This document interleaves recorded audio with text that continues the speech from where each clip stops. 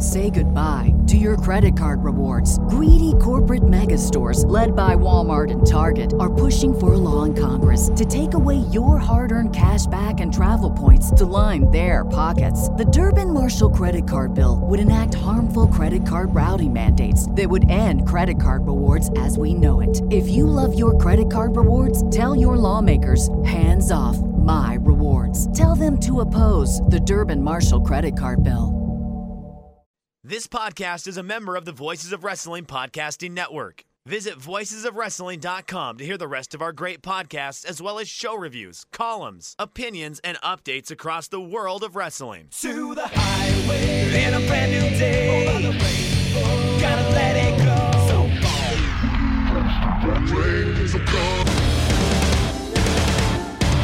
Fast to finger down. Stars tonight together.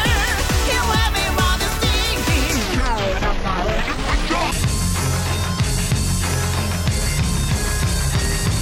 Ni看到我就怕，头皮发麻，我的手。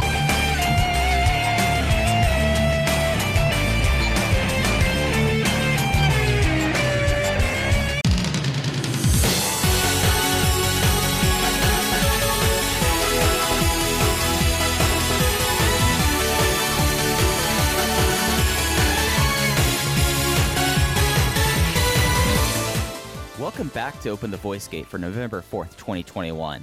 We are members of the Voices of Wrestling Podcast Network. You can find us on the Voices of Wrestling Podcast Network feed or on our own dedicated podcast feed on all podcast platforms and applications. You can follow us on Twitter at Open Voice Gate. If you would like to donate to the show, just click the link in the show notes. It'll take you to our redcircle.com landing site. You click the red box that says sponsor this podcast, and you can set up a one-time recurring donation. No obligation whatsoever, but we would like to thank all of our previous sponsors. I'm one of your hosts. It's your old pal, Iron Mike Spears. Joining alongside, as always, Case Lowe. In Case, we are 36 hours out of Gated Destiny. It was the big show in Osaka each year, and I just finished watching this about an hour and a half ago. So everything's real recent with me. So I'm really stoked to get into this. But first and foremost, how are you doing, bud? Mike Spears, I am in mourning today. I am not doing great, and that is because, and I will finally expand upon my thoughts of not doing great instead of shoveling it aside like I normally do, but that's because as of the time we're recording this, and granted, things could definitely change within the 12 hours between now and when this episode is released, but as of the time we're recording this on November 4th, 2021, Akira Tozawa is still employed by World Wrestling Entertainment, and I, quite frankly, am just devastated by that. Yeah, Black Thursday has happened. God, you'd think they would give him like a little bit of time after that earnings call, but I guess maybe just like rip the Band-Aid off. And with all the names, Akira Tozawa noted that he crossed 5 years in WWE earlier this week, and then proceeds to see a lot of people let go, and he's still playing Ninja, doing 24/7 title stuff, I think. I mean, that's all I could really tell. He does have something to look forward to, Case, though. What's that? He can look forward to trolling King Shimizu's new Instagram account, one of his favorite pastimes. I've said it on the show before, and I mean it in the most genuine way possible.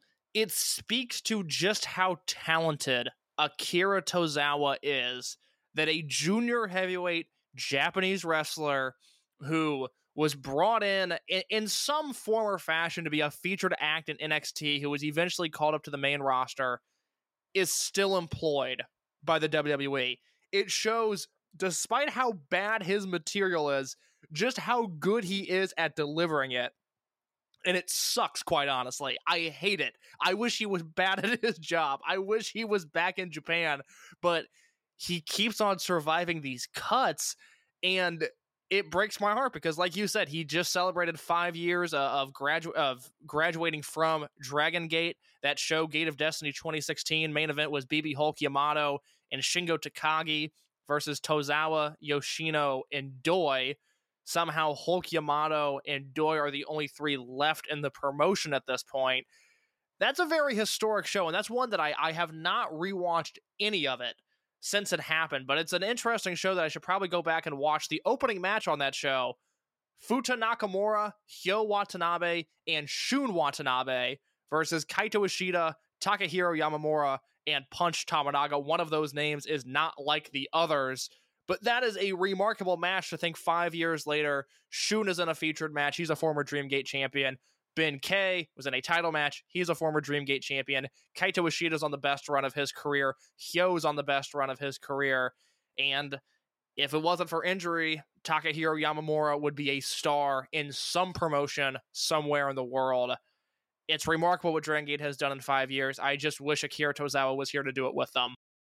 Yeah, remember, like, this was probably pretty early when we knew each other, how much I was into, like, the idea of Watanabe, and Nakamura, W2N. Like that was like a neat little class that they had. Of the three of them were constantly in trios matches together, and they had like a great dynamic because you had Shun as like the lanky guy, you had Benkei as just like the utter hoss that he is, and you had like Hyo just as like the spark plug there. Like that was like a really fun little like rookie group that they had for a while, and it's just like kind of remarkable to think of like that. We talk about eras, we talk about sea changes on the program a lot, but that really, Gate of Destiny 2016, the further we get away from it, the further like I'm convinced that that was one of the like major touch points. Like, of course, the second split would probably be the bigger sign of transition there, but I mean, at least like generational changes, like that was, you know, the in a lot of ways the end of the Big Six era, and you know, the start of like the intermediate period before we had the Toru Kido led Dragon Gate coming out of May 2018. There's a few points I want to make to that because you're absolutely right.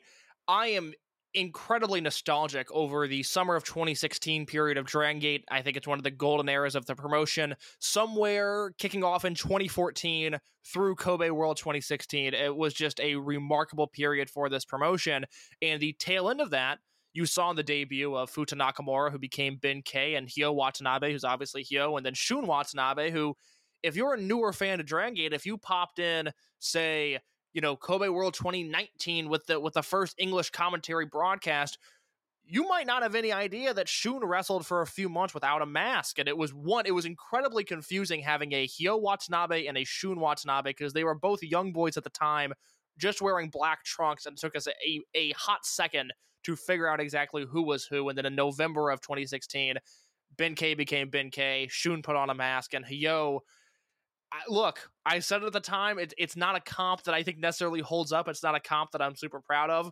But there was a point in time, and this is right as Mike and I started to interact with one another, where we were comparing Hyo to 1998 Shima in Michinoku Pro in the early Toryumon days because he had charisma that just felt ungodly. It reminded us so much of Shima. The way he moved around the ring at that point was very similar to a pre-peak era Shima. Has that comp necessarily worked out? No, it has not. But again, he's in a very good place in his career right now. That Gate of Destiny card is just a fascinating one to look back on. Let me pause right there. Do you have anything you want to add on the class of 2016 during this era of their careers before I move on? No, I don't. Well, I'm looking at this card now, and I remember that Eita versus Flamita Bravegate match, and I don't remember it being a great match, but I do remember it being a big deal that was happening because this is still Flamita before he had any muscle. This is still in that golden era of Flamita's career, and this was Eita coming off the best summer of his life, and him as this Bravegate champion, and oh my god, what's this going to lead to? And for, you know, at the time, I was like, well, this is going to lead to him being an awesome babyface champion and possibly a Dreamgate champion. And then he turned heel, and I hated him for the next year and a half. And now we're on a neutral setting with Eita. It's a love and hate relationship, but I like a lot of what he's got going on right now. And then you have these two matches here, the Triangle Gate match and the Twin Gate match. And I didn't necessarily anticipate to break down Gate of Destiny 2016 in full, but I do find these two matches to be interesting for different reasons.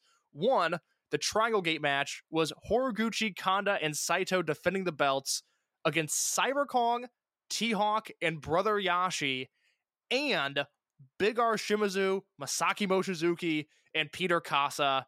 To pull a page from Norm Macdonald's playbook, Mike, why don't you explain to the folks at home who Peter Kasa was? So Peter Kasa was the last person brought in from WWN. He was actually from or he's from the neck of the woods I live in now. He's originally from Charleston. I think they built him from Folly Beach, which was a which is like the big beach in the state.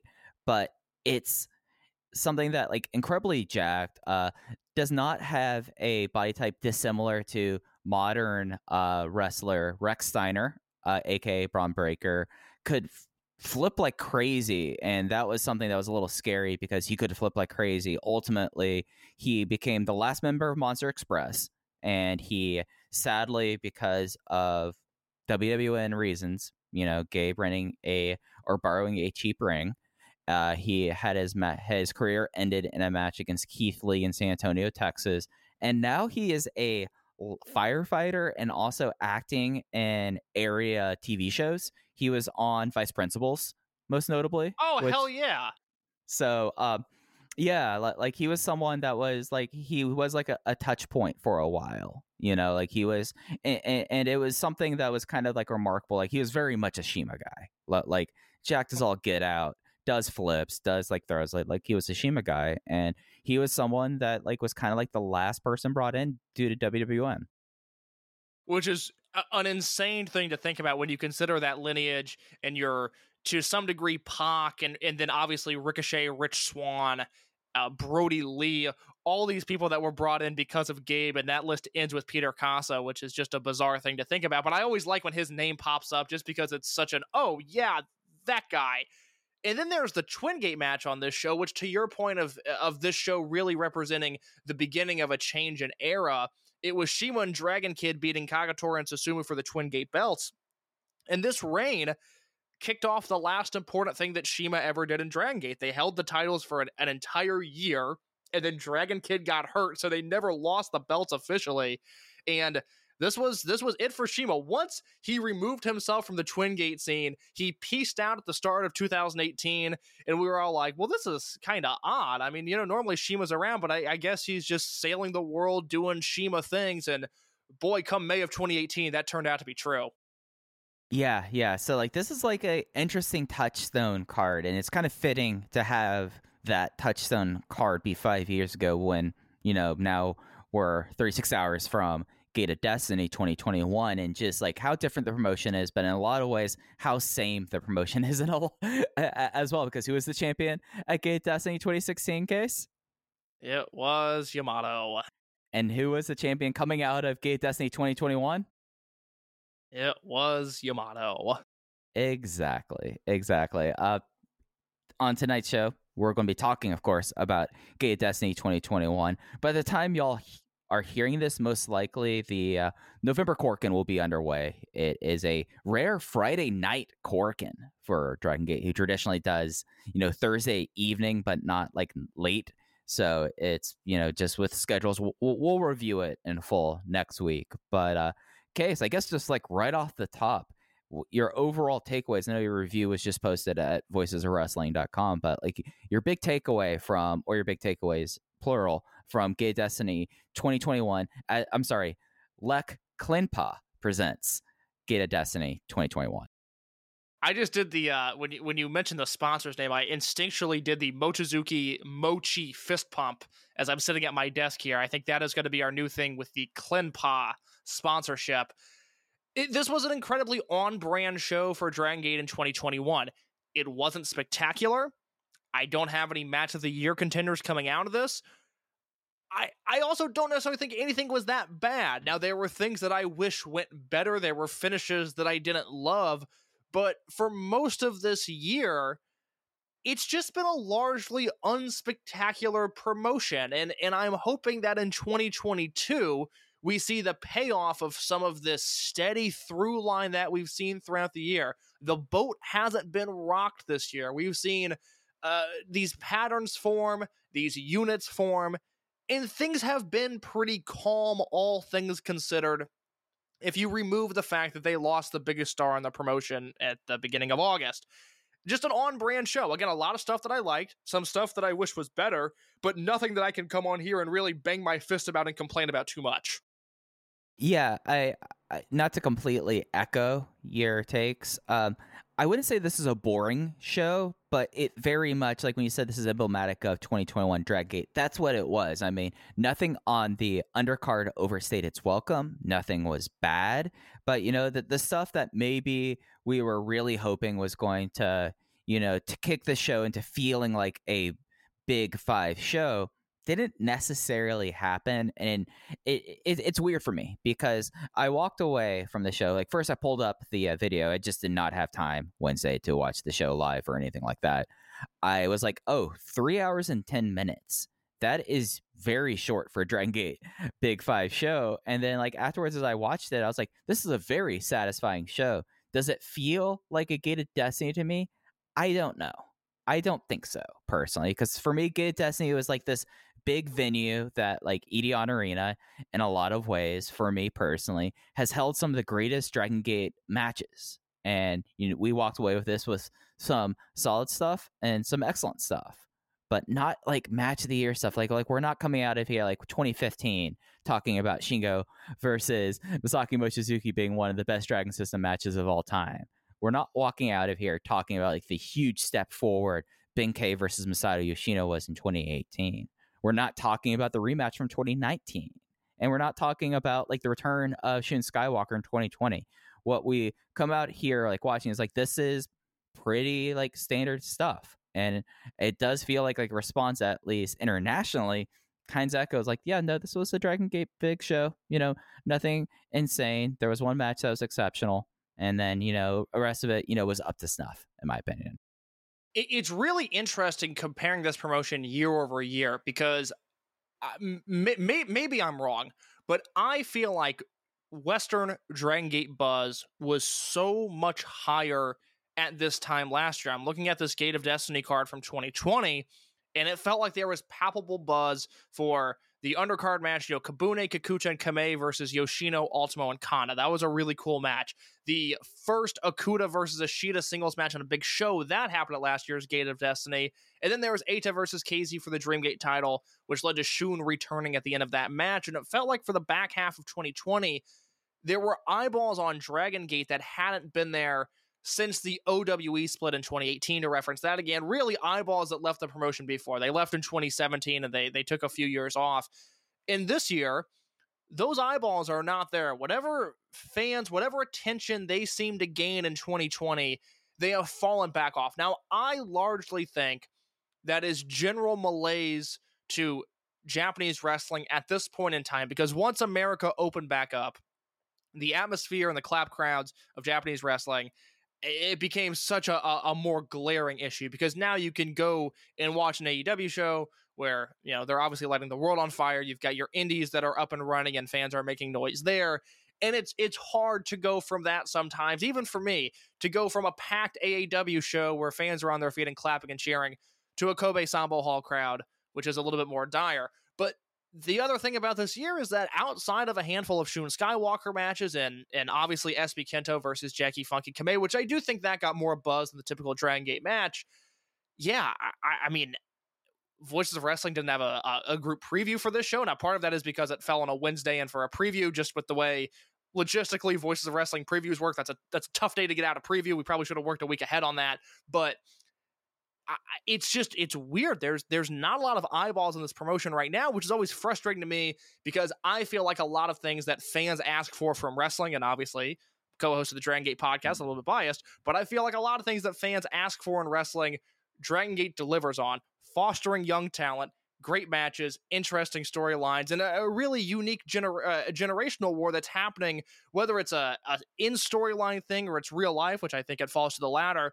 I think it's very interesting, all of the different age groups that are vying for the top spot in this promotion right now. I don't know of any other promotion in the world that's going through that. I think that's incredibly interesting, but it is not resonating with the American fan base as a whole. I've thought about this, and I'm glad you kind of brought this up about like resonating and all of that. I think the big issue is that when you look at what Dragon Gate was doing in 2020, it kind of like stood alone amongst Japanese wrestling, because they were doing, it wasn't like a holding pattern stuff, whereas a lot of promotions were kind of holding pattern or like grabbing on to anything they could, in a lot of ways. Dragon Gate was progressing in this very like elevation, this very like pronounced elevation of the class of 2020, or more specifically, like SB Kento, and then talking about all the wrestlers in this company at the age of 30. Like they took the time, it's like, all right, we have to do Dragon Gate. We can't do Holding Pattern right now, especially with like the fact that our biggest star was supposed to retire this year and we don't know when he's going to retire. So like we have to get everyone ready.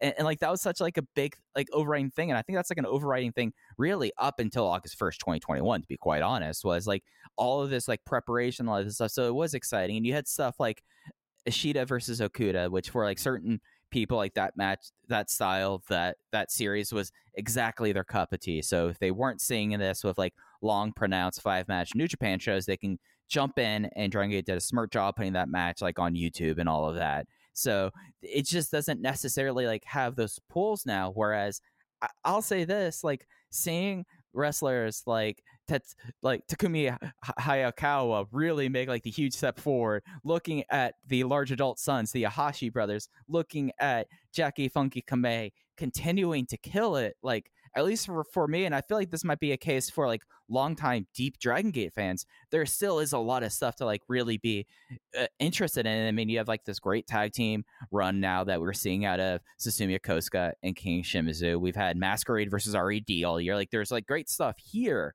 but I don't think it's necessarily something that when people were trying to seek out like something like specifically from Japan to grab onto because other promotions were having a tough time.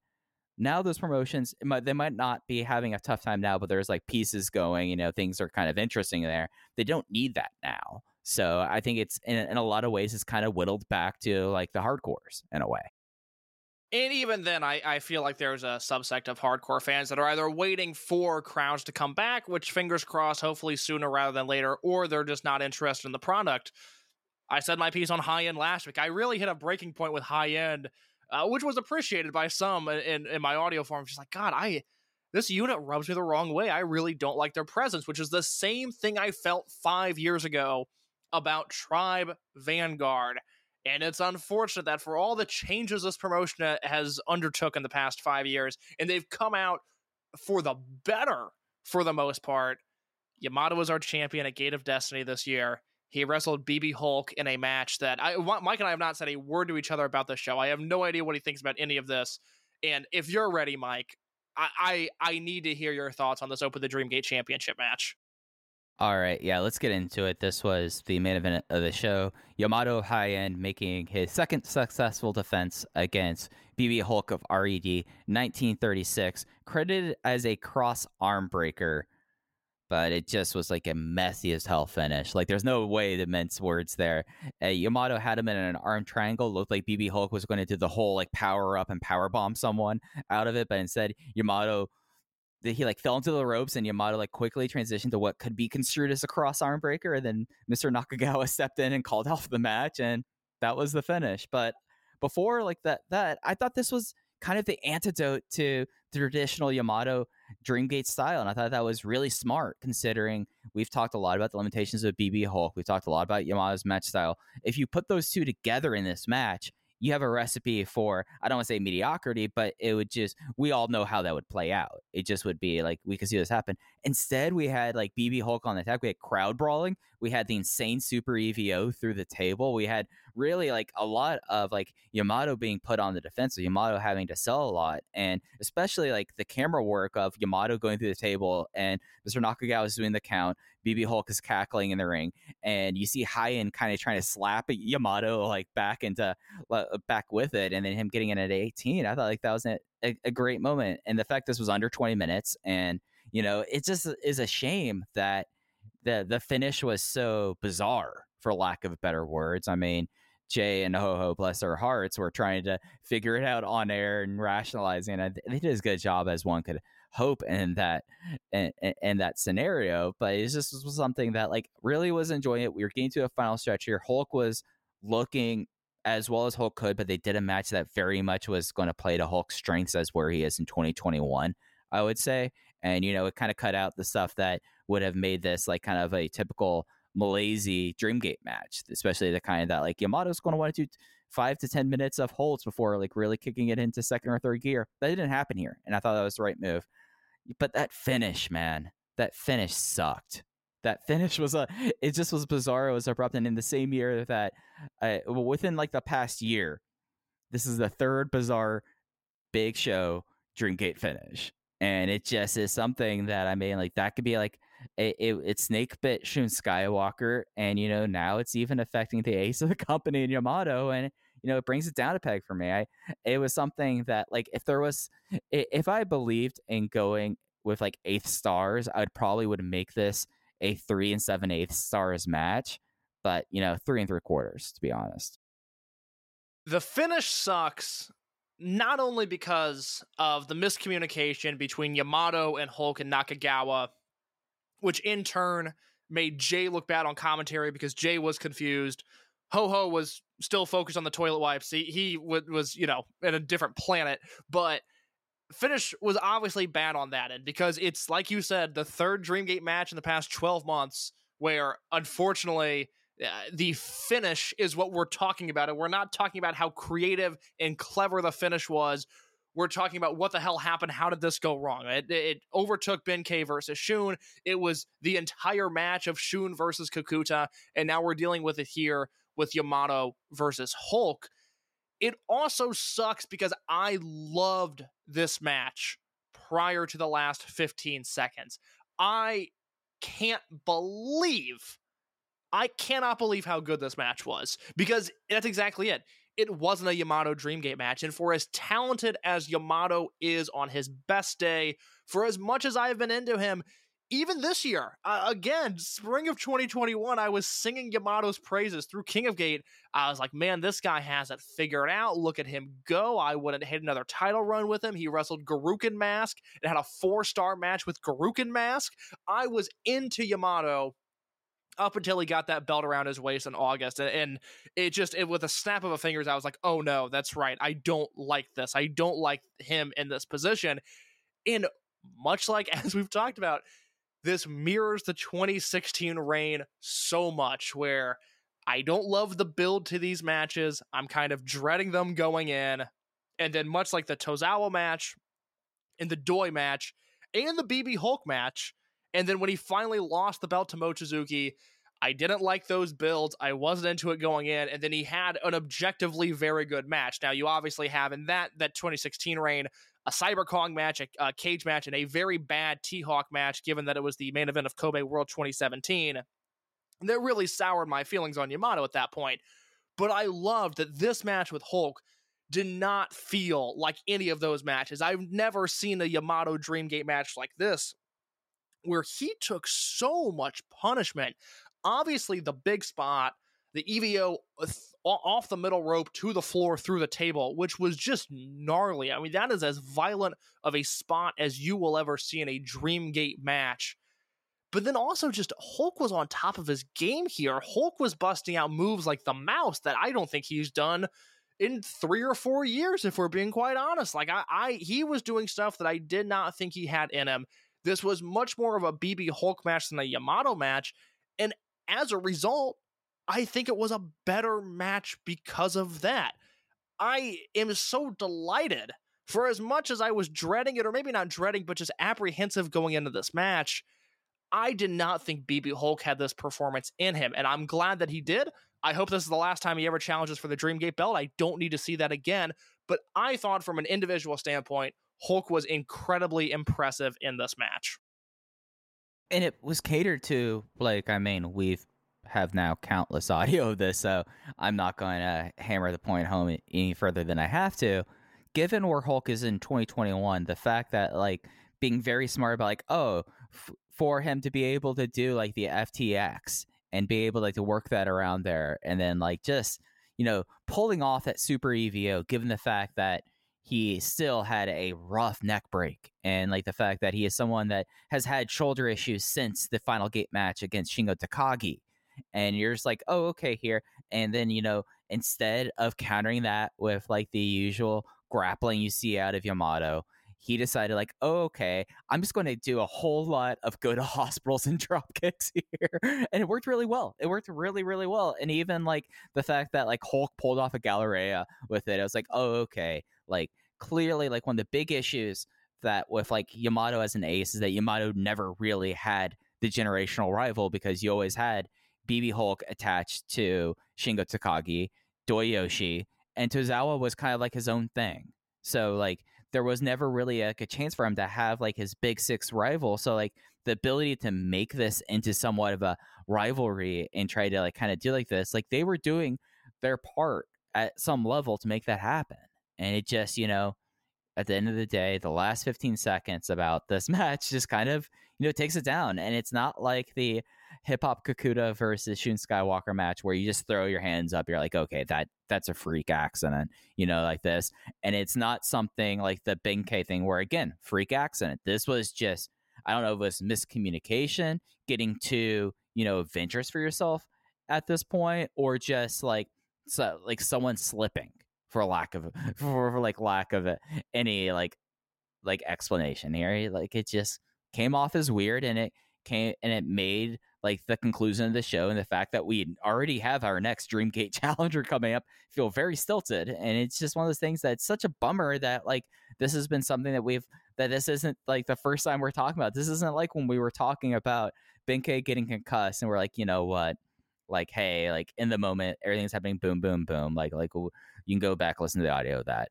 Like instead we're like, this was a weird kind of finish and a weird kind of decision. And that's like our last takeaway. That's like the last moment we have of Gated Destiny. I'm sorry, the Lek Klimpa presents the Gated Destiny 2021.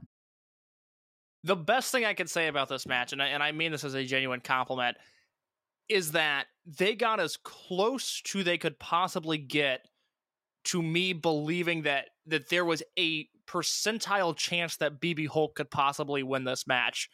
I was never in fear that Yamato was losing, but they did a really good job of convincing me that in some far-off foreign universe, BB Hulk could have won this match. I thought the work was that good. Had the finish been executed any degree better, I would have gone 4.5 on this. As it stands, took off a quarter star because of the finish. I went 4.25. Delightfully surprised by just how much I enjoyed this match, because I really did not see any possibility heading into it that this would land on my spreadsheet, and by the end of it, it did. Yeah, for me, it just was something that, like, it would have landed on my spreadsheet if the finish was clean, but it wasn't, but it's also something that I think that I did not read your review until, like, literally, like, 10 minutes before we recorded a case. So, like, it wasn't just that you were left in the dark about my views. I was left in the dark about yours as well. And I think maybe we have some differing perspectives on these, like, matches, but I feel like we both kind of came off of the way, like, this is a match that really could have been like the solid foot forward and really exceeding expectations, and sadly it just did not come off that way. Any more thoughts you have on the main event before we go through the rest of the show? Let's talk about this Twin Gate match. Say goodbye to your credit card rewards. Greedy corporate mega stores, led by Walmart and Target, are pushing for a law in Congress to take away your hard-earned cash back and travel points to line their pockets. The Durbin-Marshall credit card bill would enact harmful credit card routing mandates that would end credit card rewards as we know it. If you love your credit card rewards, tell your lawmakers, hands off my rewards. Tell them to oppose the Durbin-Marshall credit card bill. All right, so the Twin Gate match, Amazon Prime Video, Dragon Gate presented by Lex, sponsored the Open the Twin Gate Championship match. Natural Vibes champion team of Susumu Yokosuka and King Shimizu versus from Pro Wrestling Noah, representing Kongo, Kano, and Hao. And the finish was King Shimizu with the aided King Press in 14 minutes on the dot, hitting that time cue dead on, pitting Hao to credit Natural Vibes. It's listed as their second successful defense, but that's 3, right? Like that's their third successful defense, right? I believe. Well, you're asking the wrong guy. Because it was Speedstar Final and then at Dangerous Gate, so this would have been 3. Yes, you're right. They beat Benkei and Dragon Kid for their first defense, Strong Machine J and Strong Machine K for their second, and then the Noah tandem here for their third. So you are correct. Mike Spears, you have the floor. I want to hear your thoughts on this match before I give mine. Let's talk about the family tree case for a second. Let's talk about it. Because as we've been saying, both Kano and Hao come from the family tree. They are a part of the Lucha family tree, just a different branch. Michinoku Pro one that when Dragon Gate, is really from the WAR branch there. And boy, we should have saw that this match was going to be this awesome, right? Like we should have saw that. Like, of course, these guys would have natural chemistry here, and then you have Jay on commentary talking about Kano being mad about being a kid at a Toryumon show and getting shoved down by Susumu Mochizuki, and it just was really awesome. I mean, the person that I think came away out of this match, like, we've been singing the praises of King Shimizu more than anyone else. Like, just get over the fact that he does a dance. Like, it's fine. Like, if that's your issue, then you have bigger issues with yourself there. But the big star of this match, in my opinion, was Hao. Like, he came across like an absolute, like, dude here. And I'm like, all right, can we somehow get, like, RED and Kongo kind of, like, jointly affiliated? Because I want to see this guy, like, in a tag team with Kaito Ishida, or whatever future heel unit there is. Because this rocked. I mean, like, I thought that it was really great. I thought it was very inventive. I thought that you were starting to see, like, even more burgeoning chemistry with the Natural Vibes champion team, and came away totally satisfied. This is the match that I would say on the show completely hit our expectations that we were talking about last week, and I went 4 1/4 on this. This absolutely owned. Howell could work in this promotion tomorrow. He could leave Noah and would immediately find a home in some unit in this promotion, which blew me away. Because I've always, he's a Noah Jr. I've always liked him, but in this era, by the time he joined the promotion, that division is so...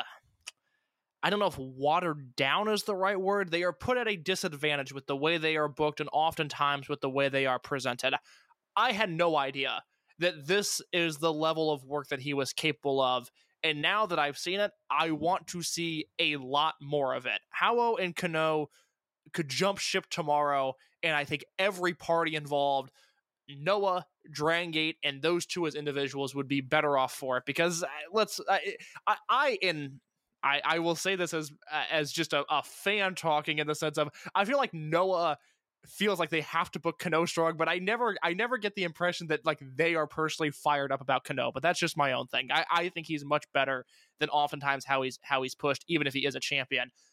They were excellent here, and I knew that both of them, and Kano in particular, would work incredibly well with Susumu Yokosuka, because Susumu Yokosuka is the Tim Duncan of pro wrestling. He is forever underrated. He is really, truly, I believe, one of the greatest of all time, and no one pimps him harder than I do. I had him in my top 25 when we submitted our greatest wrestler ever balance in April of this year. I legitimately think there are not many more than 25 wrestlers better than him historically. I knew they were going to kill it. Their styles matched up well. I had no doubts there. Shimizu's performance in this match, and I talk about this at length in my voicesofwrestling.com review. You can go read it there. I don't want to repeat my talking points too much, but Shimizu just blew my mind in this match, because I said 5 years ago, I think at his peak, he is one of the 10 best wrestlers in the world.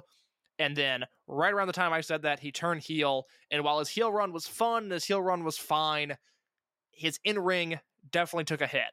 And then he spent some months doing comedy characters, which I enjoyed. And I saw the greener pasture ahead. I said, he's doing this. He needs to be completely downcycled and almost forgotten about. And then he can come back and make a big impact. I did not anticipate that impact to be in Natural Vibes, but I'm so glad he's in this unit. I'm so glad he's teaming with Susumu. He worked his ass off in this match, Mike. I mean, Shimizu was all over the ring, all up in Kongo's business. I loved him in this match. He needs to go to Noah tomorrow, just because I need to see what he looks like in that environment. Whether he's wrestling, Masa Kitamiya or whoever. I'm drawing a blank on the rest of the Noah roster right now. Who's there? Katsuhiko Nakajima, Masato Tanaka. I'd like to see Shimizu wrestle them all, because he really opened my eyes. Like, oh, that's right. When Shimizu's on like this in a big spot, there are not many guys I like watching more in wrestling. He was so damn good in this match. Yeah, his flying shoulder block off the apron was just, like, insane. It's like, okay, like, this is something that we've always known that he was, like, a great power fighter that, he's not going to fly because he never should fly because he's bigger Shimizu. But then he does like the stuff like this. I'm like, all right, Shimizu, you're just like you are having like the best time. And like the thing that got me about this match, like, and this is really a compliment to all four of them, was like there was a lot of thought put into like the interactions here. Like this did not truly feel like, and this goes back to the whole Luchasaurus family tree. This did not feel like an Invader tag match, although we did have Invaders here and there still was the edge. But I'm talking about like the chemistry in the match, like the ring work. Like it wasn't like that. It was just like four guys who got it and were on the same page. Like the insane, like when King Shimizu usually German suplexes Susumu Yokosuka, who's usually German suplexing someone else over him, and that's like a big power spot there. But like the idea that the Congo team just like grabbing the ropes and stopping it, so then instead it was like a misfire, like we haven't seen that before. I'm like, all right, there's a lot of thought and care put into this match. And it just like, it was something that really came off like that. And like the combinations here and like the reversals here that like, yes, this was an Invader tag team, but it still was coming from like the same core concept that like you're able to have this and still have like a phenomenal match. And this was my match of the night. I know this was your match of the night as well. And it just like was just one of those things that when you come back and you like watch this, you're like, you come away with an appreciation for all four guys, because like Kano has always been someone that like when I would dip my toe into Noah, I'd be like, all right, Kano's great like this. And then like we've talked at length about Susumu Yokosuka and King Shimizu, and then how making that huge step forward, and you just kind of step away going like, wow, that was something special, and it makes you want to see more. And in the post-match, you have Kano still getting to Susumu's face. I'm like, all right, let's do this. Hopefully it's not on a region-locked Amazon video thing. Like, put it in Korakuen Hall. Put it in... because he's from that area, put it at Gate of Origin. Like, that would be an awesome special singles match. I can't believe coming away from this match, I thought Kano was the fourth best guy. I just did not anticipate that. But again, Hao was so impressive to me. The rolling cradle he did out of the Yokosuka cutter. I mean, I'm sure over the last 20 years someone else has done that, but I've never seen them do it the way he did it. And he got a lot of respect in this match. I'm 99% sure. Unfortunately, I don't have the exact name in my notes, but I'm pretty sure it was Hao who got hit with the pop-up Jumbo no Kachi, which didn't fully connect, and then kicked out of the Yokosuka cutter, which is a legitimate finishing move. And he kicked out of that. He got a lot of respect. Going down the stretch, this is I was not able to watch the show live, but this is the one result that I didn't know ahead of time. And I wasn't sure who was going to win this match. I really, there was a part of me that thought the Noah team was just going to be able to survive and eventually overcome the Natural Vibes duo, which would have been very exciting. But this finish was so strong. This match was so good. I have absolutely no complaints. If you're listening to this and you have not seen this tag match, go out of your way to do so. 4.5 stars from me, my match of the night. And long live this Noah Dragon Gate relationship. We're obviously going to get a follow-up on this Korakuen Hall show that will be concluded by the time most of you listen to this. Dragon Gates, they're so weird. They're so specific in what they do that I personally don't see the Noah relationship lasting an incredibly long time. That's just not the way Dragon Gate has ever done things. But right now, I love the relationship, and I hope it continues. Absolutely. And because I didn't say it up top, this show will be up on the network until the 10th. So you'll have time. There's a lot of Dragon Gate stuff because they're going to go dark after Korakuen for several weeks. So there's stuff to catch now before it goes away. The third title match on the show is the Open the Triangle Gate Championship match. This was the RED champion team of Eita, Kaito Ishida, and Hyo versus the high-end challenger team of Dragon Kid, Benkei, and Kagetora. Hyo got the win with the Black Panther clutch after a box attack in 11 minutes and 9 seconds. This was the first successful defense for RED. Turns out all three champions retained. This was like the one that was like, oh, if we're going to go down the route that we think we're going to go down, I could see this being the title change here. Nope, RED wins. And to be quite honest, I'm happy RED won because I just don't feel this high-end team did not feel cohesive, whereas this RED team, like showing like chemistry coming together with this, that kind of, I felt like that was the high point of this match, was the fact that RED, this champion team, really seems to like be working very well together, whereas the high-end team feels like three guys together. Yeah, I can only echo what I said last week. I'm not into this high-end team at all. I'm very glad they didn't win because I had a moment of panic followed by a severe, long moment of dread last week when you talked me into high-end winning this match. I'm very glad that didn't happen. I have no use for them. I thought the match was okay. You know, a lot of heat on Dragon Kid, which, fine, he sells well. I do think Ben K looked really good down the stretch. A few of his moves really connected with me. I guess I want to get your thoughts big picture, and we can talk about this now because we didn't really talk about it after the Dreamgate match. Ben K versus Yamato is headlining Gate of Origin. I want a temperature check on that match, but before that, big picture, Ben K. We're 2 years removed from him beating Pac for the Dreamgate title. We're a year and a half removed from him changing his look on every single show and kind of worrying us on a personal level. He's now in high end. What are your thoughts on Ben K, just where he's at in his career? I mean, he is the most peculiar person on this roster, right?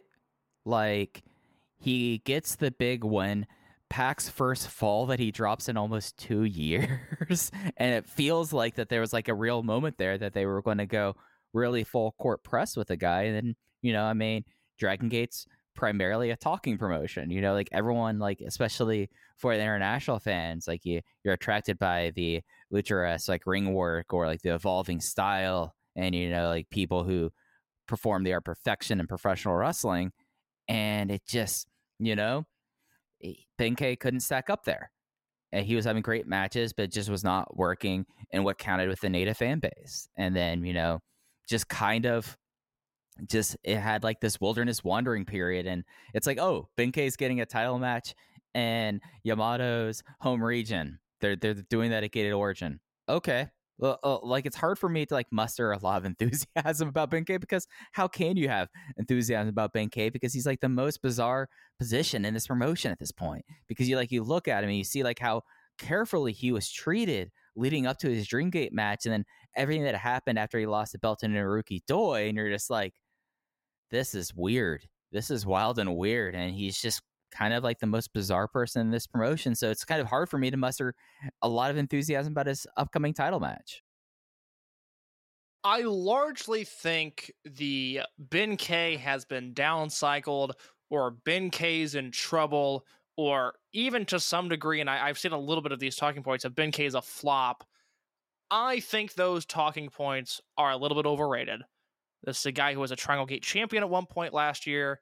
He's a guy who, if he was in any other unit right now, would either be the leader of the unit or the number 2. It just so happens that he's in a unit with Yamato, the undoubted ace of the promotion, and Dragon Kid, who is a perennial number 2 wherever he goes. He is the best deputy to have alongside you. I think Ben K's he's a fine. bailiff. He's not a deputy. He's the bailiff. Apologies to Dragon Kid. I think Ben K's fine. I think he's in a very weird position. I would love to know if that is because of the promotion maybe having heat with him or whatever, because again, he's a weird guy, and I don't exactly know what goes on backstage with him and the booking committee.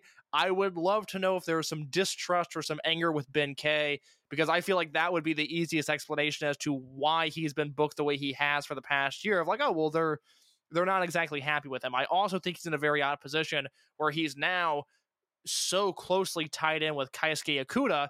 And quite frankly, if this match happens and it's Dragon Kid and Bensuke, I think we look at this in a completely different lens, because then they're continuing to build on this Ben K Okuda team that seems like it's going to happen, seems like it's going to be a big thing, and then it doesn't exactly happen to fruition. And it's a little frustrating, because at this point, they've teased it, we want it, and we haven't just seen those two rip through the Twin Gate division like we're hoping to see at some point. I think he's fine.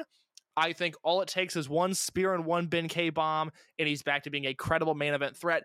In a way, he's now in the position that I talked about with Shimizu a year ago, where I think he's being purposefully de-emphasized, and it just takes one. It just takes one big match with him to have him turn it back on and have him be a credible challenger going forward. It's going to be very interesting with this Gate of Origin build because they have the Korakuen Hall show, which I expect him to do big things on that show. I kind of expect him to just run through and destroy Yamato. And then they have a Kobe Sambo Hall show 2 weeks after that, and then it's Gate of Origin. So unlike the BB Hulk versus Yamato match where Hulk was on TV constantly with Yamato and we got to see him beat Yamato in all of these various ways, with Ben-K, it's going to be quick, and I actually think that works to his advantage to not see over and over and over again him spearing Yamato, him powerbombing Yamato, him beating Yamato. It's got to be quick, and it's got to be impactful, and I think that plays into Ben-K's strengths.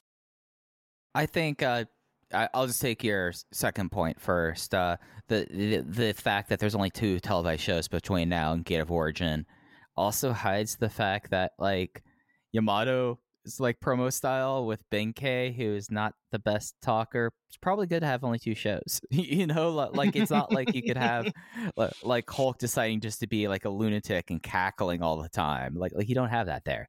But like going back to like his positioning and like the idea of him as like, is there heat? Is there not heat? Like you, I don't know. The one thing I question I would add on is he is someone who has had significant concussion history.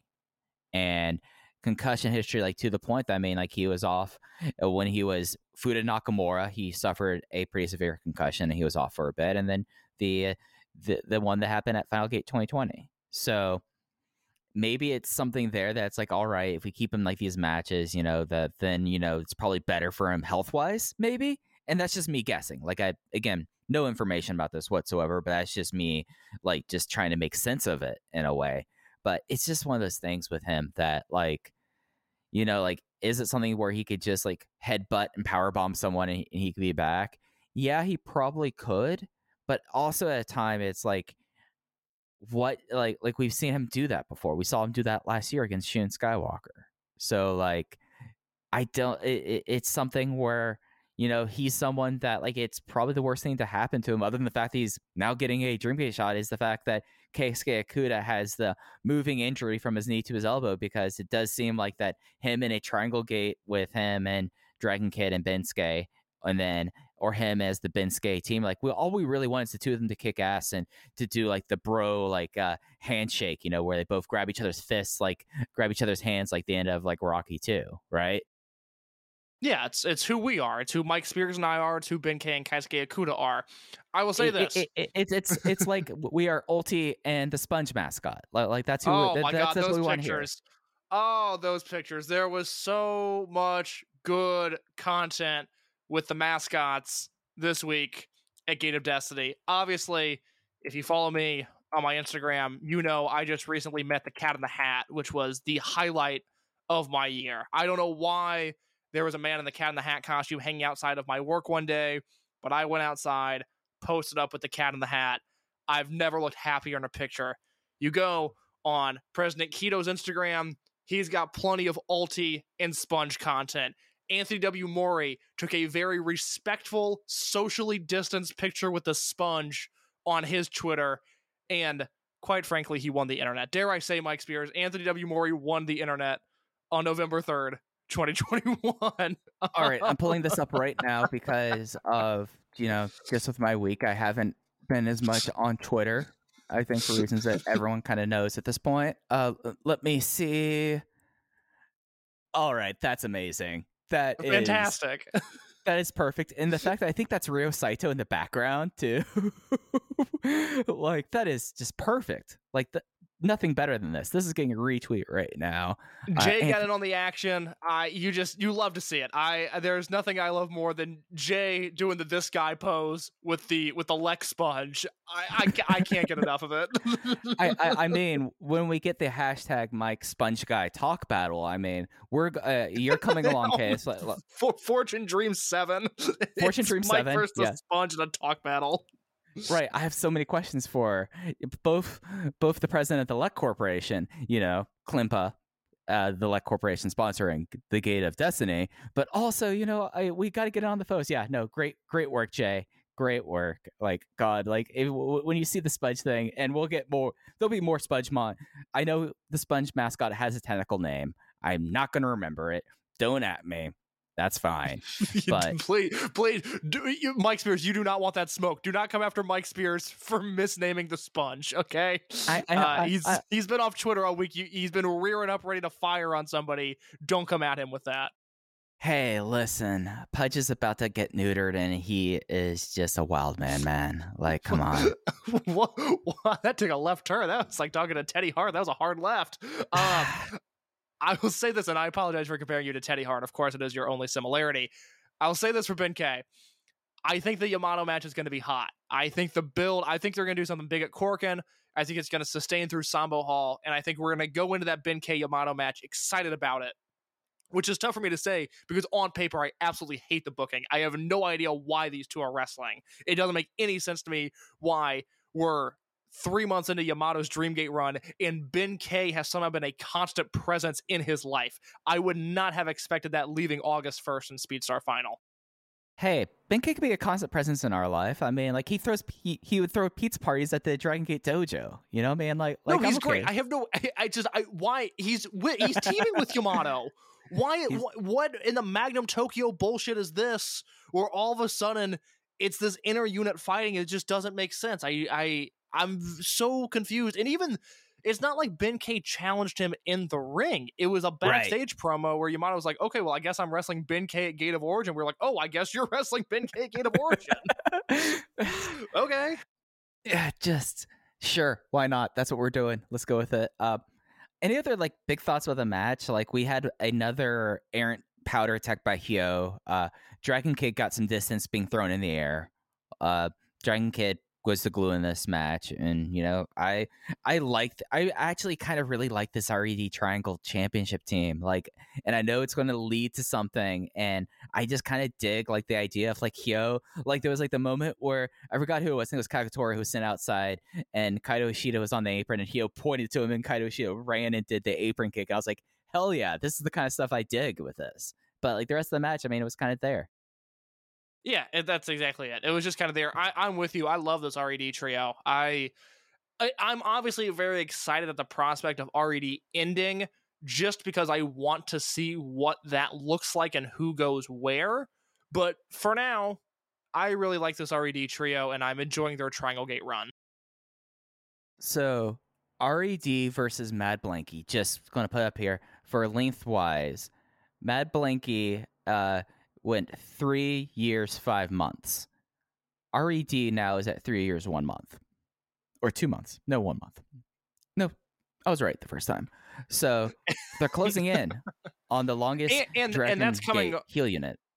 And that's coming off of, you know, Berserk and Antios, which, although they were different names, same color scheme, it's just, to me, that's the same unit. I lump them all in together. So again, I look at this as a unit that's now existed for 6 years. Yeah, because the heel lineage ended with Mad Blanky being disbanded. You know, yes. So like it was like a new thing. Like I mentioned on the show a few weeks ago, you know, I started covering Dragon Gate for Voices of Wrestling July of 2015, and Berserk formed in August of 2015. I've covered this promotion for 6 years, and I have largely dealt with the same heel unit the entire time, which is not a complaint because, you know, peak Berserk is the best thing this promotion's ever done. Antios is the worst thing this promotion's ever done. And RED, for the most part, has been pretty fun, but it's amazing to think when you lump those three lineages together just how long this red, black, and yellow unit has been in place. And I mean, you still had red, black, and yellow of Mad Blanky too. So I mean, like, we just need some colors out there. Like, we haven't had a green unit in a while. Like I don't think they'll do a heel unit green, but like we need some new colors on the heel side with whatever comes next. I legitimately want that just because, again, Mad Blanky, I guess the primary there was yellow, and I don't need to dissect color palettes with you. We're an hour into the show. It's that's a first 15 minutes conversation if there ever was one. That's first 15 minutes or last 15 minutes on a 2-hour plus show. But I am looking forward to a full, undeniable rebranding of a heel unit when it happens, which I think by this time next year we'll have accomplished that. But I'm enjoying the journey so far. I'm not in a rush to get to that destination. Yeah, that's entirely fair. Moving to the undercard, we had RED versus Masquerade, Shun Skywalker, Kota Minoura, Dragon Dia, and La Estrella versus Kai, SB Kento, Diamante, and Dia Inferno. There was a low blow and then a referee attack by Diet Inferno leading up to the Reptilian Rana. So Dragon Diet is credited with the win, and just building up the match on Friday, which some people are convinced that it might be the final confrontation. Other people on the broadcast are not. I'm not convinced as well here. But, this was on the lower end, I would say, of RED versus Masquerade matches. But, I mean, this was serving a purpose, so I was okay with it. So I'm going to disagree with you there. If this match would have had a clean finish, I would have gone 4 stars on it. Really? Okay. Oh, I loved this. It represented, again, and I thought Jay did a great job of pointing this out on commentary, of just how the RED versus Masquerade stuff has really carried this promotion this year. And I was prepared to say, okay, they finally had their match on a big show that I could point to and go like, yes, this is what I've been enjoying this entire year. Because I liked the differences between these two teams. Obviously, Masquerade, any combination of these guys, it's flawless execution. It's working as a team. It feels the way that I think, whether it's in Dragon Gate or in any other promotion, I think this is the way stable should feel in wrestling, is the way Masquerade has worked over the past year. This was like the RED Anarchy crew. These were guys that are just there to fuck shit up. There's not a ton of technique to what they're doing. There's just a lot of violence to what they bring to the table. And I thought that meshed in a way that was really, really exciting, because I think everybody in this match, Kai included, I thought they all pulled their weight. I thought they all did their part. I thought they all had moments where they could shine. That Shun Skywalker Cape Rana to the floor. Holy shit. I'm so annoyed at the lack of GIFs in just all of wrestling right now. I understand you don't want to lose your Twitter account. I get it. I'm going to need somebody to GIF that for me. I was very disappointed when I was putting together my review at voicesofwrestling.com and I couldn't find a GIF. Mike, I know this is a passionate topic for you. I don't want to get off on this tangent, but my understanding has been Gaora is cool with GIFs. Did something change and I missed that memo? I believe Gaora is still cool with GIFs. I mean, it's something that Gaora, there's other things that Gaora is very DMCA heavy about, but I've never heard it about GIFs. And it's just, I think, people reacting to TV Asahi, I would say, and that's why they're pulling it back. But as long as you're not putting up matches or like theme music, Gaora seems to be okay with it. I'm not convinced that Gaora, it really like keeps track of Twitter, to be quite honest. I am unaware of anybody that has lost their account because of Dragon Gate GIFs. I know just from my Twitter timeline, which granted small sample size, but still it's the evidence that I have, native fans in Japan are really taken aback when somebody screen records something from the Dragon Gate Network. If you post an actual video instead of a GIF, I have seen people get up in arms about that. That just seems like a cultural difference and a big no-no there. I've never... On the Dragon Gate side of things, I've never seen anybody complain about GIFs. If we're wrong, at Open Voice Gate on Twitter, let us know. But I like Dragon Gate GIFs, and I'm annoyed that I'm not seeing them anymore, because Shun Skywalker in his career has done a lot of dumb dives, and he has done a lot of big dives. And if I was ranking Shun Skywalker's dives, and this is where we need Rob Naylor and Rob Viper to come on the podcast and help us put together that comprehensive list, This is like a top 3 Shun Skywalker dive. The height he got on this moonsault was unbelievable. I mean, and I think the thing that's also powerful about it was, as champion, Shun was not doing those dives. He was just being a steamroller, I mean, like his big, like crazy athletic thing was his monkey flipping people all the way across the ring. So, like, seeing this cabrado was awesome, and it was incredible. Like, the only thing that I can compare it to is that Dangerous Gate one where it looked like he was just about to crash and burn, but then he regained his balance and hit it picture perfect. Like, that's the only one I can compare it to. Yeah, a really, really nice outing from him. Estrella, I have no concerns over at this point. I'm always intrigued when Estrella gets in the ring with somebody that isn't on the RED side of things. If he's wrestling Natural Vibes or High End or some unaffiliated guys, I pay attention a lot of Estrella a little bit closer there. But when it comes to wrestling anybody in RED at this point, I trust that unless he's having a very bad night, he's going to be able to do his job and he's going to be able to do it well. SB Kento looked tremendous. Diamante looked tremendous. Dia Inferno, I thought looked very good. And then, we have the low blow and referee attack finish between Inferno and Dragon Dia, and it bummed me out just because I liked this match so much up to that point. Yeah, I mean, like when I say like this was on the lower end, I still went 3.5 stars on it. Like Yeah. this still was a great match. It just was one of those things that, like, for me, I was like, all right, like just like the combination and stuff like this. And other than Shun Skywalker doing the Quebrada and Kai DDTing Estrella, which really cracked me up. That DDT at the start of the match really cracked me up there. It just was something I was like, all right, this is all very solid stuff, but it doesn't have the newness that it does. And that's on me. That's my own personal failing. That's not on the 8 gentlemen in this match. The one last note I wanted to remark was that Ho Ho Lun was surprised that Die Inferno was a human and was surprised that there is a Masked Man code. We'll get to Ho Ho in a second. Oh, we will. We will. Moving down, we had the interesting rookies match on this show. This was Ultimo Dragon with the Hayashi brothers, Riki and Isha Nahashi, versus Masaki Mochizuki, Yasushi Kanda, so 2 longtime partners, I mean, dating back to 98, teaming with the newest debutee, Takumi Hayakawa. And it was Mochizuki getting the win on Riki Hayashi, so Takumi Hayakawa, first one of the class of 2021 to score a win, even though it was not his direct fall. I don't feel like I owe Hayakawa an apology because I was pretty tough on him last week, but I feel like my concerns are still very valid. I will say that his performance here from Fukuoka during his debut, night and day. This was Hayakawa using his size, or rather lack thereof, to his advantage. I thought he was tremendous in this match, which is crazy to think that he's in this match. He's primarily wrestling against guys who are also rookies, because I don't feel like he got a ton of time in the ring with Ultimo. Ultimo did not do a ton of this match. He kind of had the Togi Makabe schedule where he tagged in, and Joe Gagné has this up on his Twitter. He tags in, Yasushi Kanda comes in the ring, Kanda goes to lock up with him, and Ultimo gives him the talk to the hand because he has to back up and have the crowd clap even more for him, which just a chef's kiss. That's why we love Ultimo Dragon. He was so in his element in this match. But to have Hayakawa in there primarily against 2 other rookies in the Yahashi brothers, and for him to look as good as he did, major thumbs up for me. I really liked Hayakawa in this match. Yeah, my big takeaway was the great chemistry that him and Riki had. Like, Yeah. like in their segment, like that was something special. Like, yes, I'm more of an Ishin guy, but that's just like personal taste. Like, I enjoy big boys, so like this. But I totally see the points you've made about Riki Ohashi having potentially the top of the card projection more so than his brother, I guess.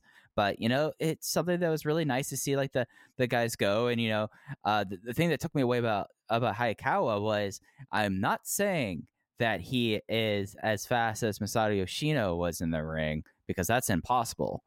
But if we're going to be counting the diagonal run for wrestlers, like, and why don't we do that? Like, we count 40s, the 60-yard dashes, like the cone drill. We should be doing like the cross ring attack. Like we should be clocking how fast they do their case. But there's honestly, there's tremendous, and I will give this idea to them for free. There's a lot of Dragon Gate Network ideas I have where I would like to be paid for them, because I could turn that network around in a heartbeat.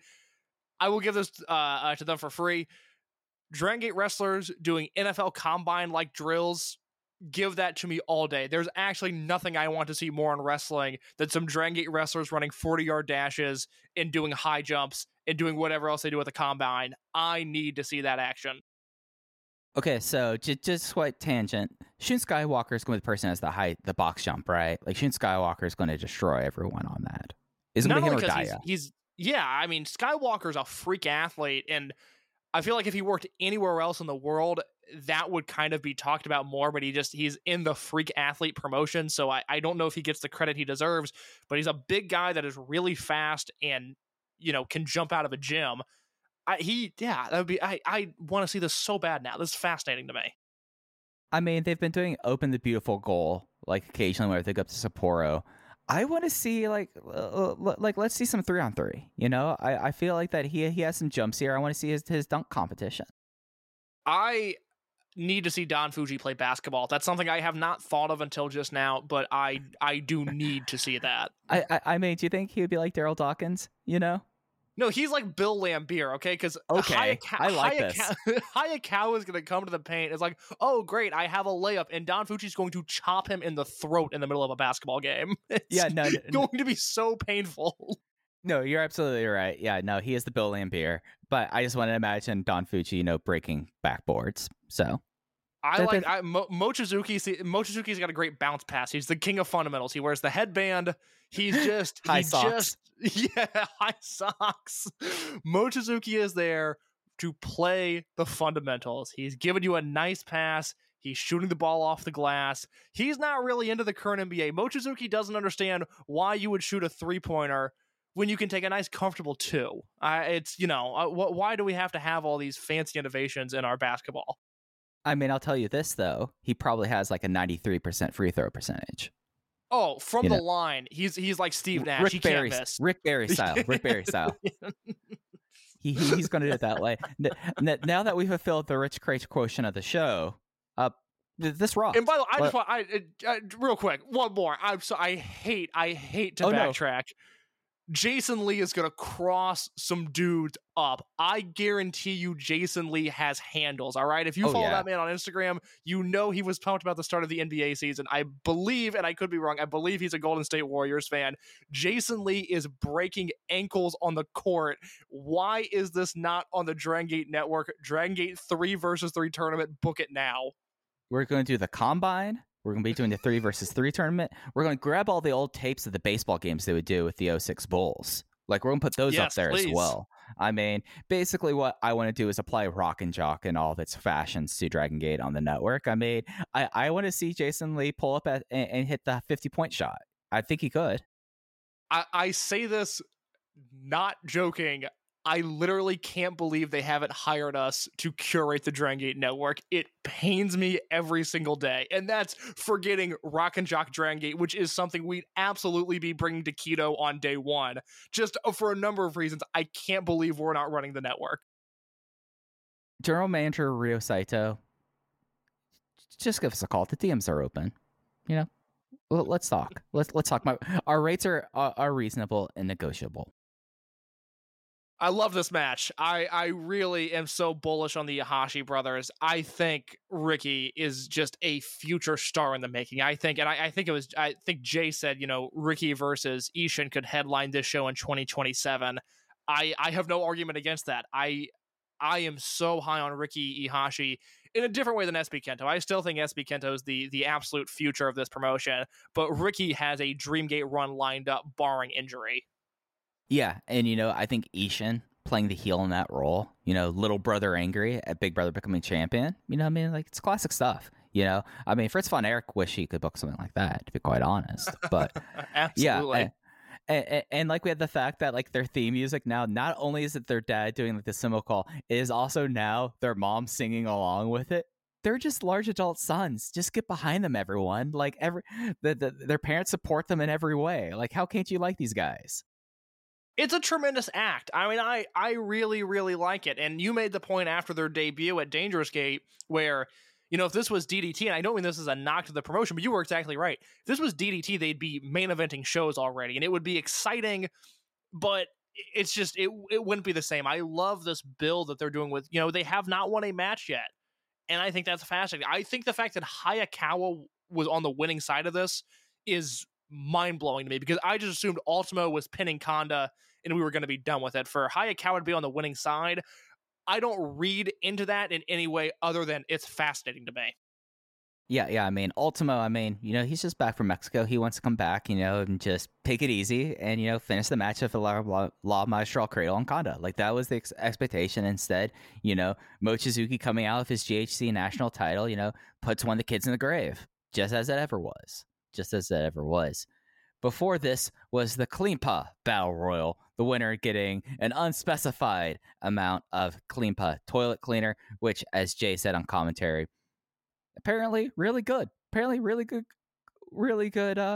cleaner. Case, would you be open for us being sponsored by the Luck Corporations? I've been beating around the bush for this for weeks.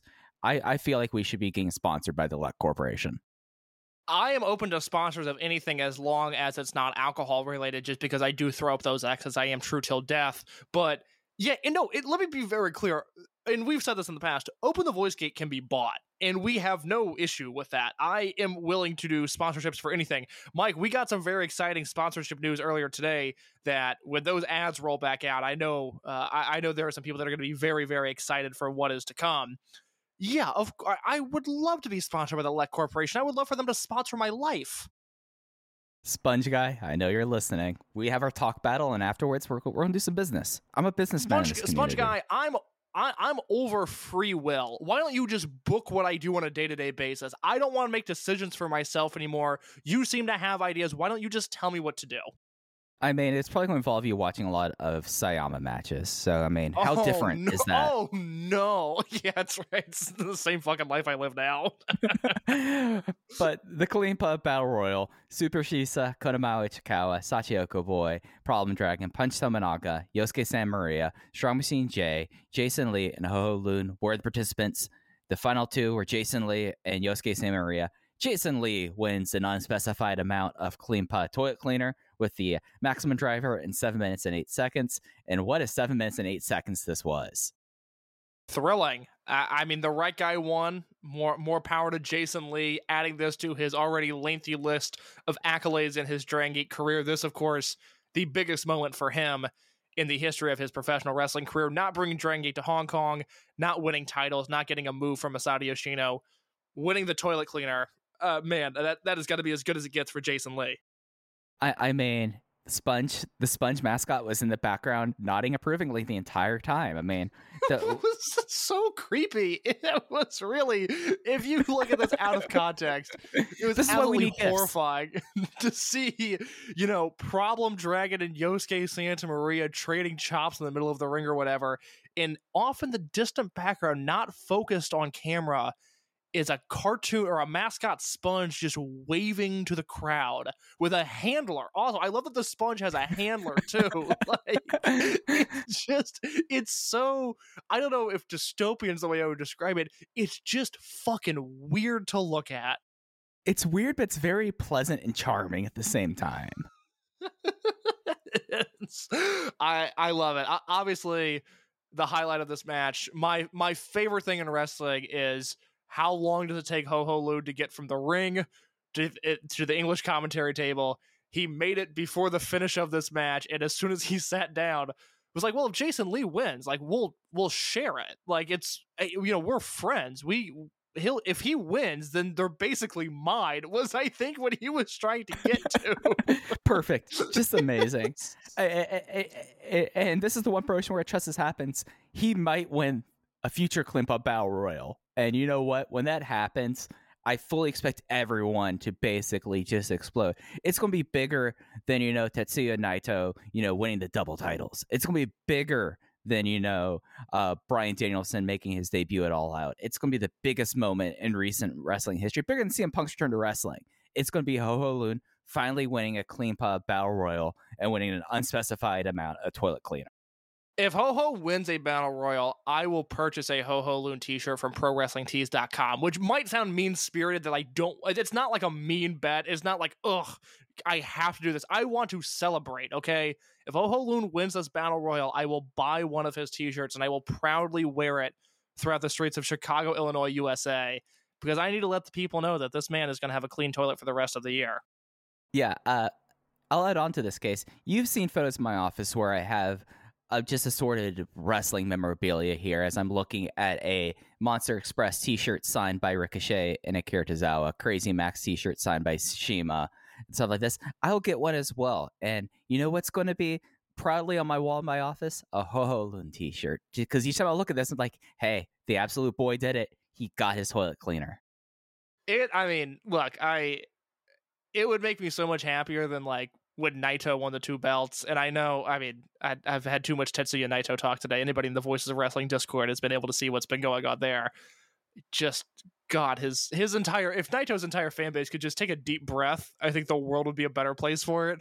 But I will be jumping for joy. I'll be throwing streamers in my apartment if Ho-Ho can win one of these Battle Royals. There's truly... this would make me happier than seeing Tozawa win the Dream Gate at some point in his career. I need Ho-Ho to win one of these Battle Royals.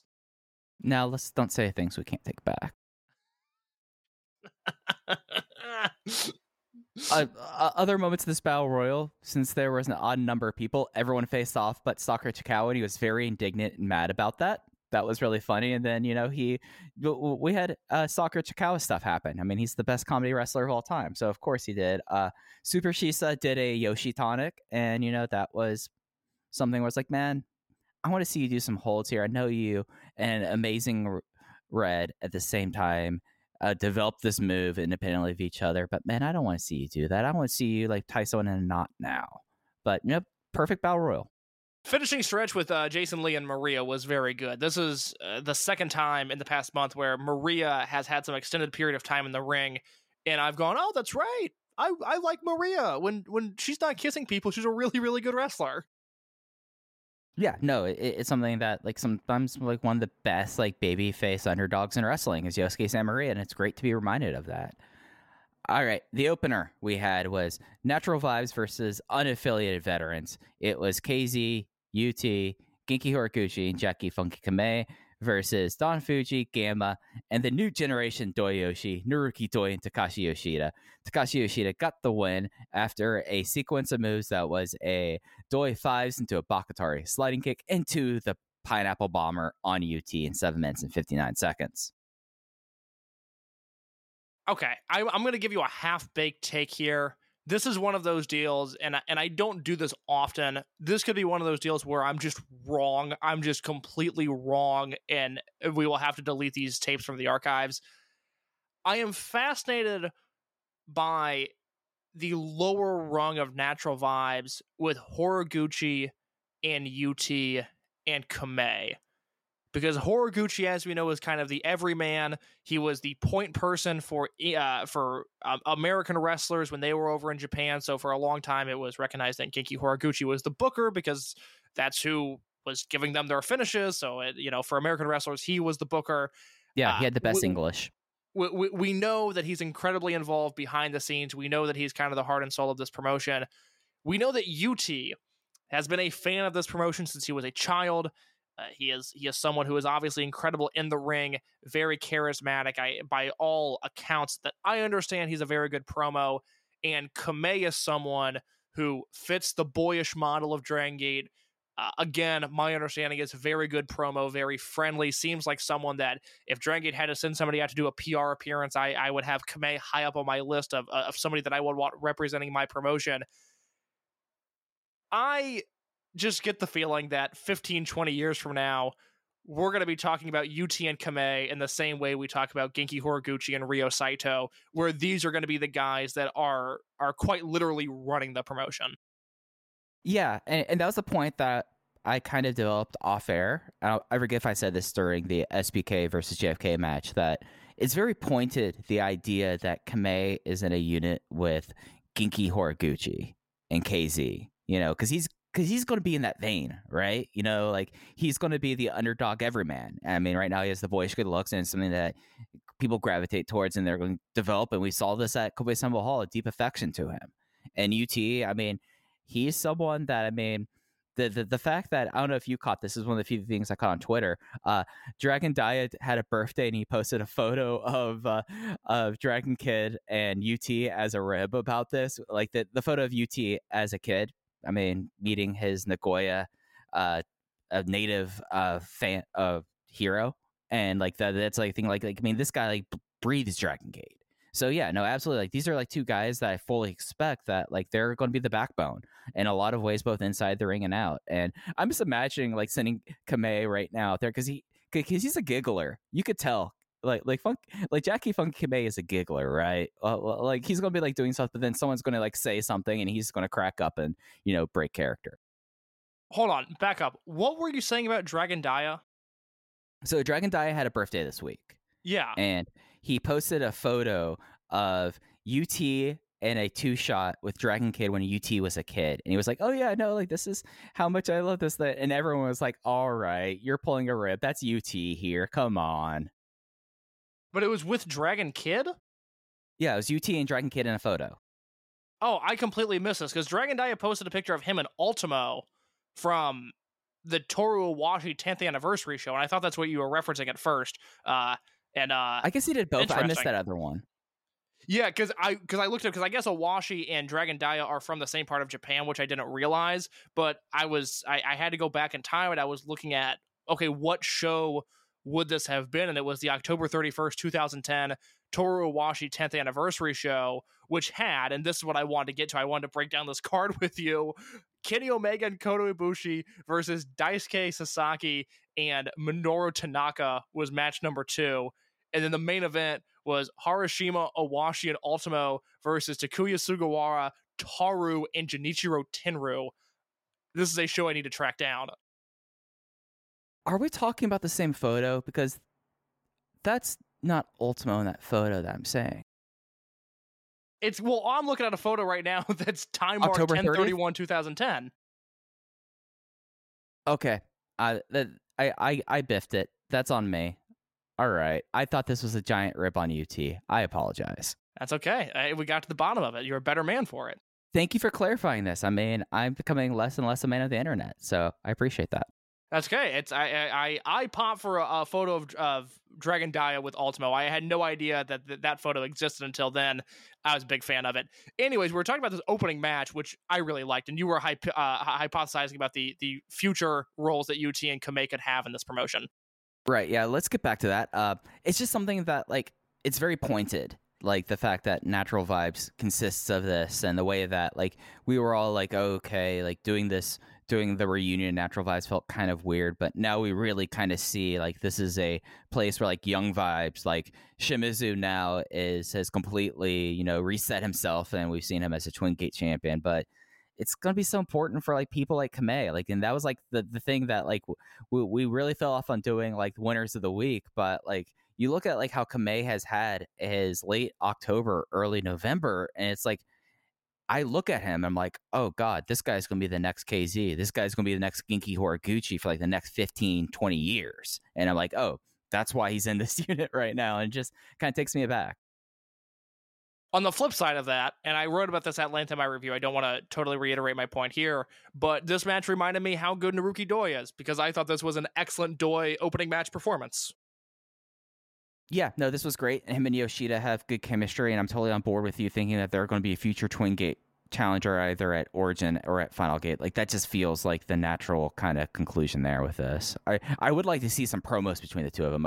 I want to see Yoshida try to do, like, the standard Doi Yoshi talk combo. Like, I really want to see that. Dial up KZ, but he's backstage. He's not in Mexico anymore. He just comes out like, "What are you guys calling me?"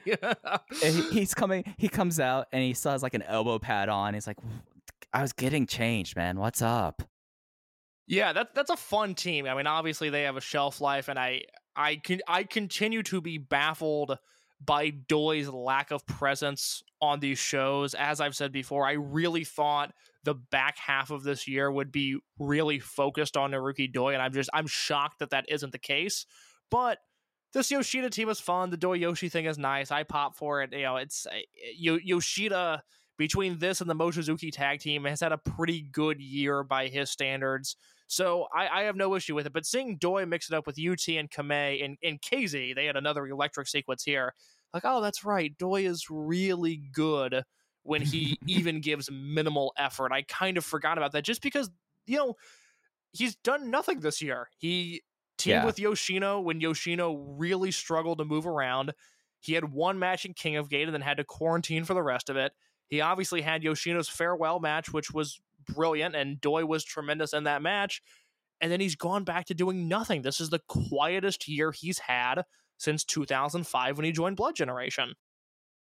Yeah, no, and it's something that, I mean, we're not going to fully break down this card for Korakuen. And there's just one thing I wanted to point out with this. The fact that Doi and Yoshida are teaming in a three-way tag match that Shimizu is in, there we go.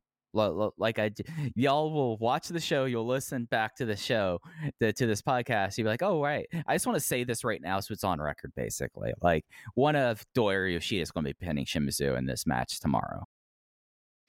Yeah, let's run through, unless you have any other thoughts on Gate of Destiny, why don't you just run through that Korakuen card real quick?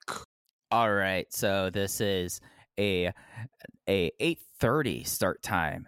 And no, sorry, 7:30. God, I'm terrible with time zones. So it's just tomorrow. It's tomorrow. November 5th. And by the time you hear this, it will have happened. That's what you need to know.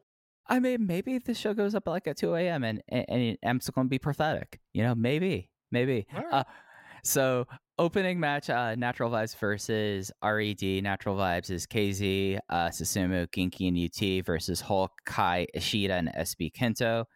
8-man tag, Ultimo and the Strong Machine Army have been reactivated. It is J, F, and G versus Kenichiro Arai, Problem Dragon, and the Hashi brothers. Sorry, Riki and Ishin. You've got a tough night ahead of you. 3-way tag team match. It's not specified as an elimination, so we can assume this is their standard one fall to a finish one. Masaki Mochizuki and Shuji Kondo are the other tag team in this match that also has King Shimizu and JFK and Doi and Yoshida. Match 4, Shun Skywalker and La Estrella of Masquerade versus Diamante and Hyo. Match 5, this was something that Case talked about before. High End versus High End. Yamato and Kakatora versus Benkei and Dragon Kid, building up the match in Sendai. And then we have the 2 matches that were built up before this. The Dragon Dia versus Dia Inferno, then the Pro Wrestling Noah GHC Junior Tag Team Championship match. Perros del Mal de Japón champion team, Eita and Nosawa Rongai versus Kota Minoura and Jason Lee of Masquerade. And a good point that was made on commentary during the Twin Gate match about, okay, since this is in Dragon Gate, this is a Twin Gate match. It has Dragon Gate tag rules, which are the same as Lucha Libre. This is a GHC title match, so it's going to be held under Pro Wrestling Noah rules. And Jay brought up the fact that Kota Minoura has never been in a non-DG tag match. So that's going to be really fascinating as well. But that's going to be the big show that's coming up tomorrow. It will have English commentary as well. Real quick, who is leaving Korakuen Hall as GHC Junior Heavyweight Tag Team Champions? I think it's Perros del Mal de Japón. I just feel like that way, unless Hyo fucks up a powder throw again and gets Eita and thinks like, oh, I'm gonna get involved in this here. That's the way I see Mino Lee winning, though. I think having Mino Lee and Noah just as invading champions would be very interesting. I agree with you. I think it's about 70-30 that Nozawa and Eita retain their titles, but I certainly cannot rule out Masquerade possibly winning this match. I think that match will be great. There is a really realistic chance that this could be the best match of Nozawa's entire career, given he has to stand on the apron. He doesn't have to do anything in this match, and it could be the best match of his career. And that is saying a lot about Nozawa's career. Now, Case, have you watched enough Pro Wrestling Crusaders to make that statement?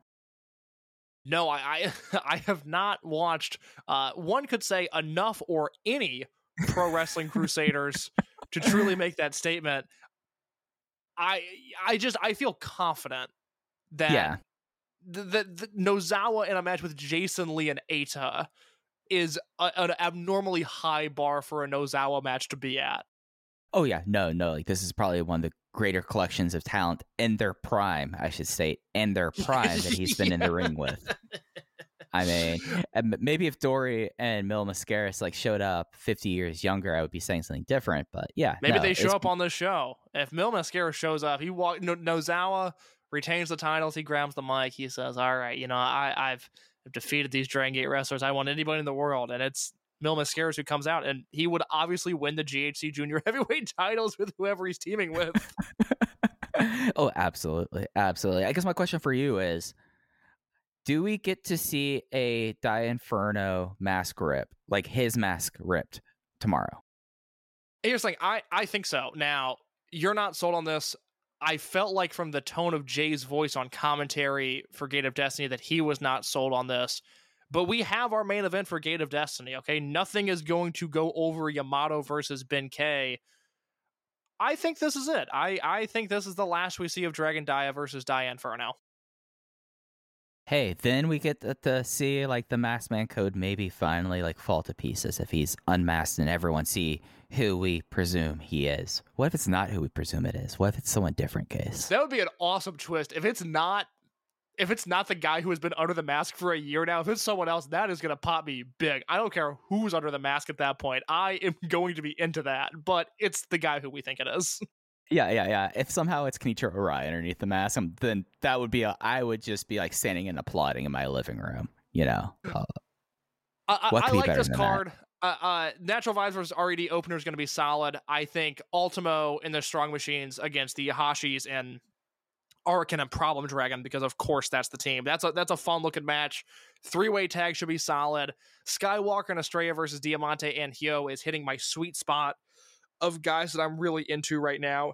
And like I said, that high-end tag, I wasn't into it an hour and a half ago when we started recording this podcast, but I've talked myself into being excited about that match. So this is a good looking Korakuen card. I'm looking forward to this. Yeah, this should be a whole lot of fun, and we'll be back on Tuesday to talk about it. So, you won't be going this long again without a Open the Voice Gate. But, Case, is there anything else you want to touch on before we got out of here? That is all I've got. All right, so that's going to do it for this week. You can follow us on Twitter at Open Voice Gate. Sponge Guy, just slide into the DMs. We got a lot to talk about. You can follow Case _ in your case, and I'm at Fujihaya. Thank you for listening to Open the Voice Gate. We'll catch you next time. Take care. Say goodbye to your credit card rewards. Greedy corporate mega stores, led by Walmart and Target, are pushing for a law in Congress to take away your hard-earned cash back and travel points to line their pockets. The Durbin-Marshall credit card bill would enact harmful credit card routing mandates that would end credit card rewards as we know it. If you love your credit card rewards, tell your lawmakers, hands off my rewards. Tell them to oppose the Durbin-Marshall credit card bill.